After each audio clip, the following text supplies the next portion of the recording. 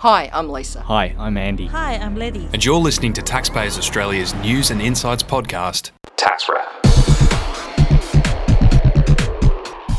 Hello everyone and welcome. You're listening to Tax Wrap episode 49 this week. My name is Nathan and we're joined by Lisa and Andy and a very special guest.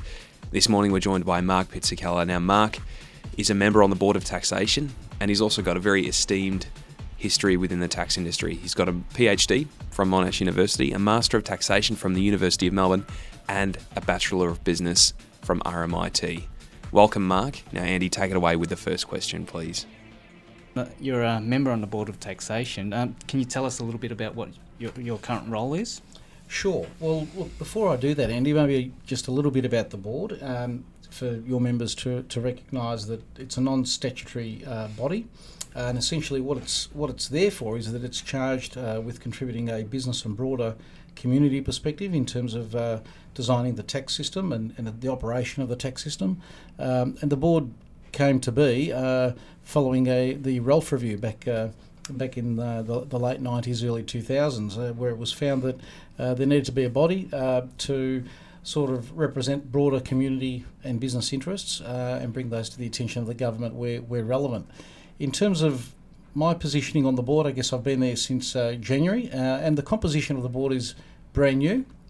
There's only one member of the board who was there from the previous board, and that's John Emerson.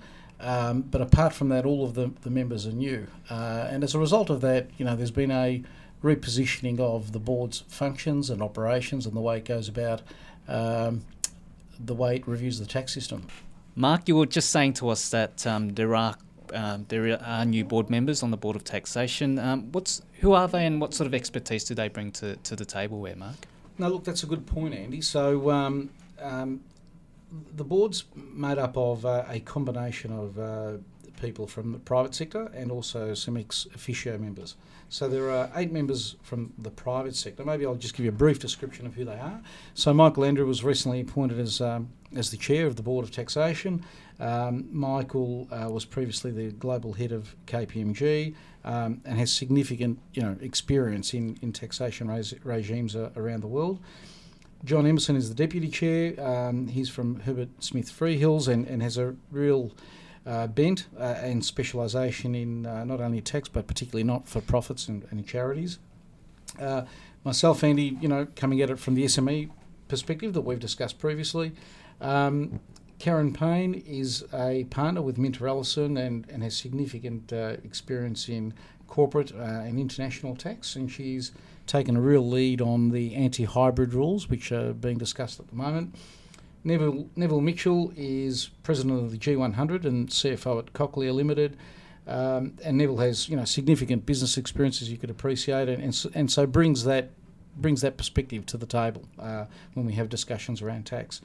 Peggy Lau Flux, previously a corporate banker and significant experience in Hong Kong, as well as corporate banking are key areas. Craig Yaxley is a tax partner with KPMG in Perth and significant experience, particularly in resources taxation.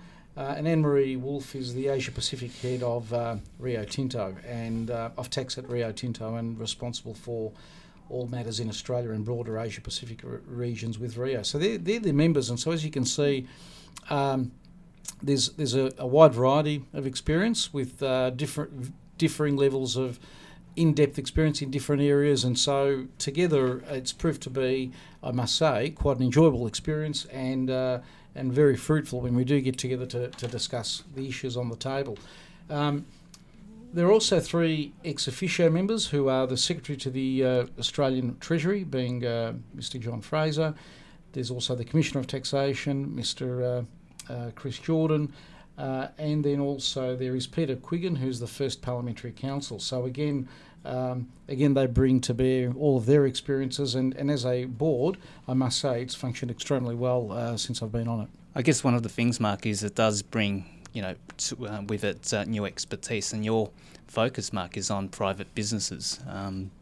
So can you tell us a little bit about sort of your role in that? And Sure.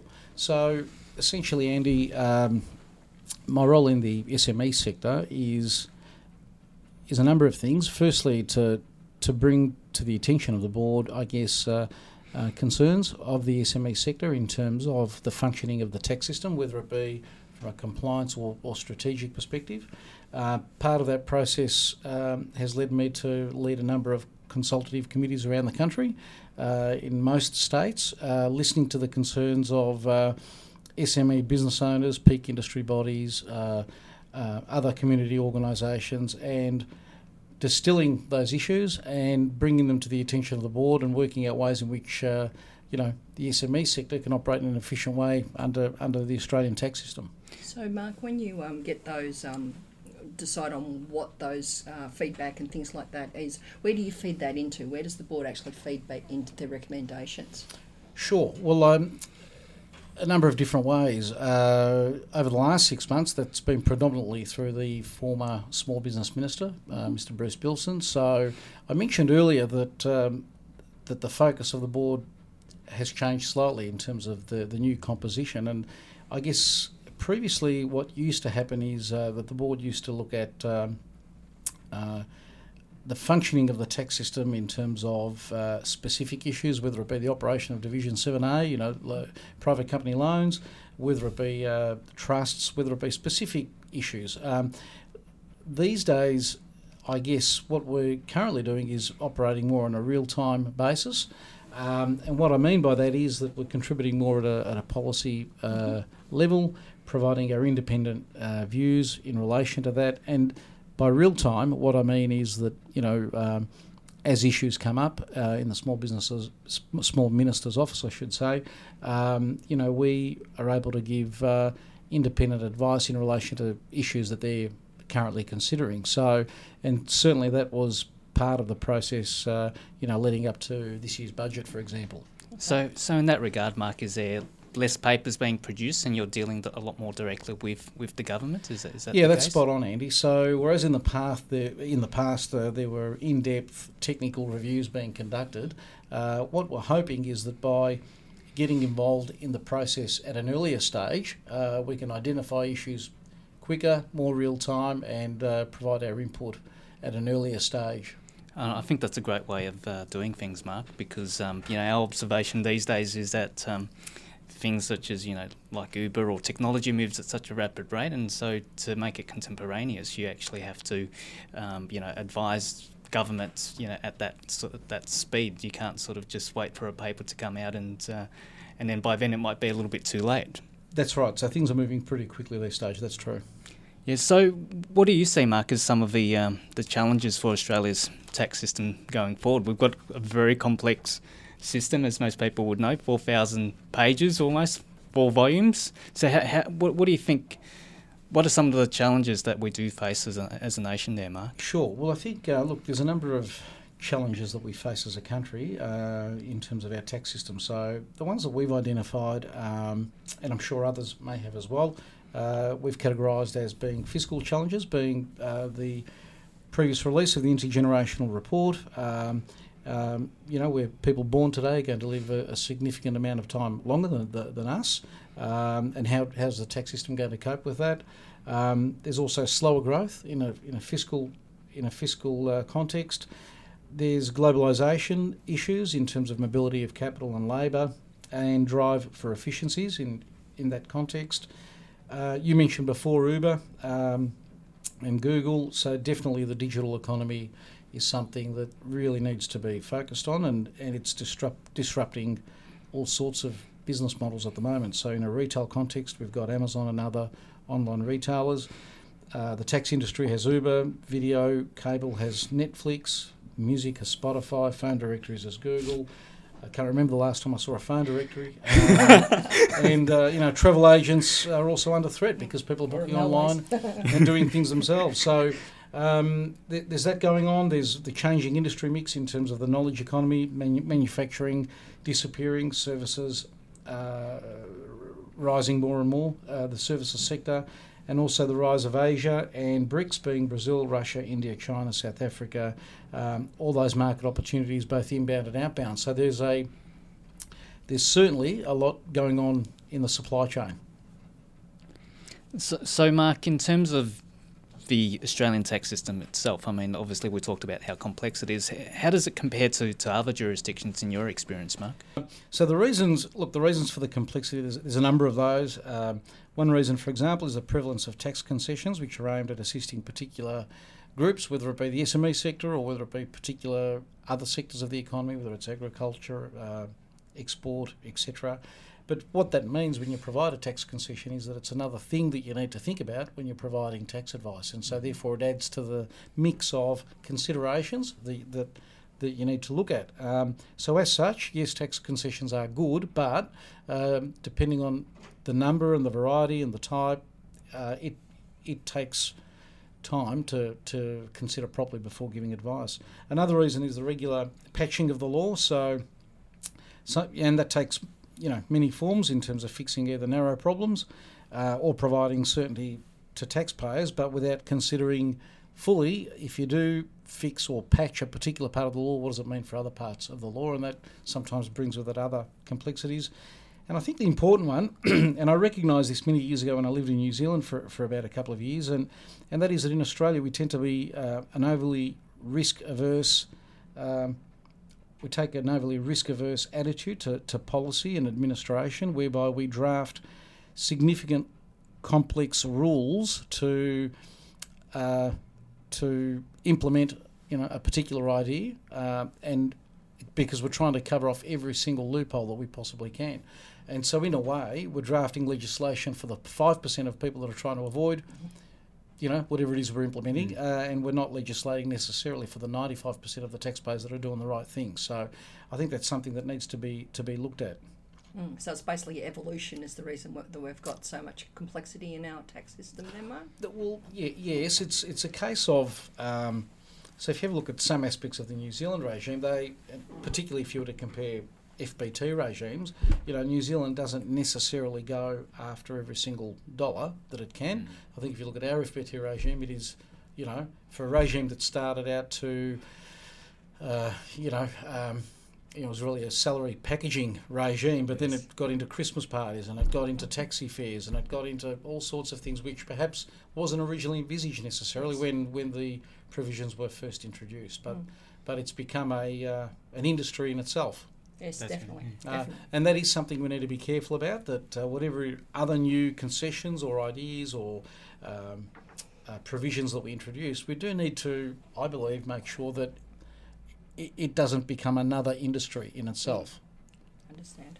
Well, Mark, or Dr. Pizzicala maybe is more appropriate. You've got your PhD in tax, and you've concentrated that on better tax regime for small business. So what have you found regarding your research when you did your PhD? Sure. Well, look, I think one of the most important findings was, and it was neglected at the time by a number of people, but if you look at the life cycle of an SME, what I found, and if you look at the concessions which are provided to SMEs, what I found was that most concessions were provided at the end of the life cycle of an SME.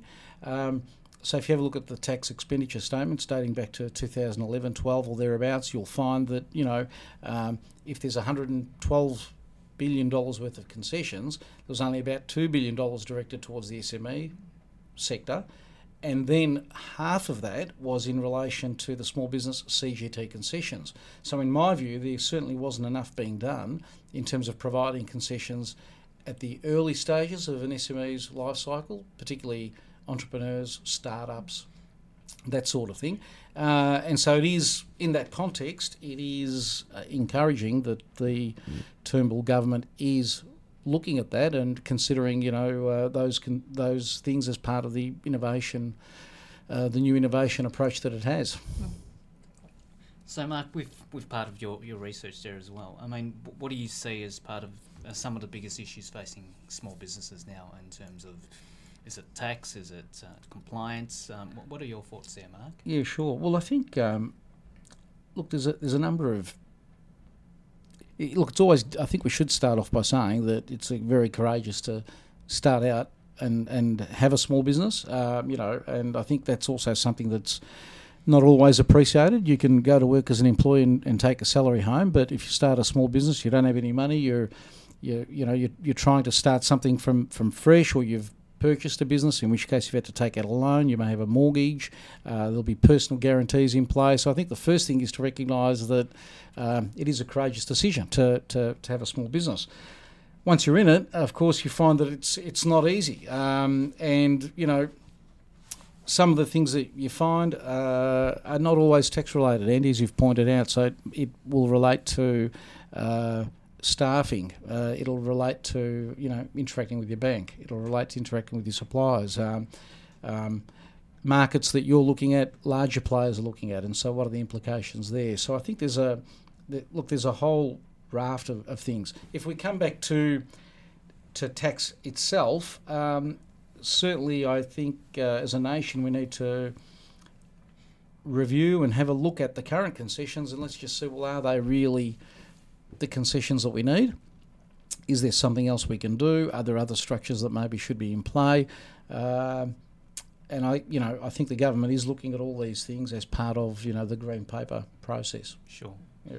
And in your opinion, Mark, I mean, what are your clients saying about the current small business measures that were introduced as part of the budget? So was it positive, negative, or is there some sort of themes coming out of those measures, Mark? Sure. Well, I think the small business measures which were introduced in the budget were probably some of the, you know, most advantageous things that we've seen for quite some time for small business, you know, particularly the $20,000 write-off, which is, you know, quite a high amount, I think, in the overall context of things. And it'll be interesting to see over time the impact that has on small business. But certainly my feedback is that, you know, all of the measures that were introduced were very well received.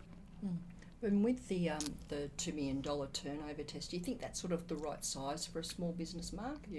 Is it a little bit low, or, you know? Okay, so the $2 million test is a real contentious issue. You know, lots been written and said about it, and some people are happy for it to go to 3, others want 5. The reality is, I think there's only, by going from 2 mil to 5 mil in terms of a gross turnover test, you capture another 72,000 businesses. Not at all.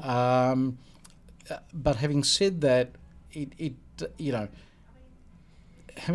is important because it brings more businesses into the net. And the other thing, you can't talk about gross turnover without also talking about the maximum net asset value test. Yes. Because they sort of go hand in hand. Correct. Which currently sits at $6 million, and there's should that be increased as well? I mean, it's incredibly amazing how many businesses, when they do sell, have a maximum net asset value of something just shy of $6 million. So therefore, if you well managed. So if it's maybe 10 mil, does that mean that that idea sort of becomes less? You're sort of cutting out the, just making it more difficult for those sorts of things to occur. Yeah, it is a difficult question there, Mark, because several years ago it was 5 and now it's increased to 6. So how long is the piece of string, I guess? And it's a good question that you raised before in terms of is that is it appropriate? So there are many other ways in which you can do this. For example, you can adopt the corporations law approach, where you might have 2 tests out of 3. Look at revenue, look at revenue, look at assets, look at number of employees, and depending on the outcome there. And then also that means you've got some alignment. I think it's important to have consistency. Yes. And that's something probably that's lacking. Yeah. Now, the tax white paper, Mark.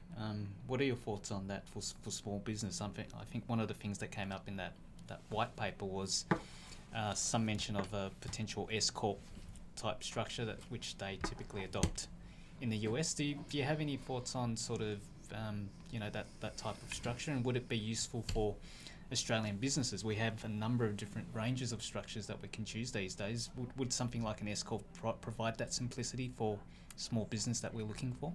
Okay, so as I said earlier, if you introduce another structure, it means that you have to think about, let's hypothetically say an S-corporation was introduced, or something like an S-corporation.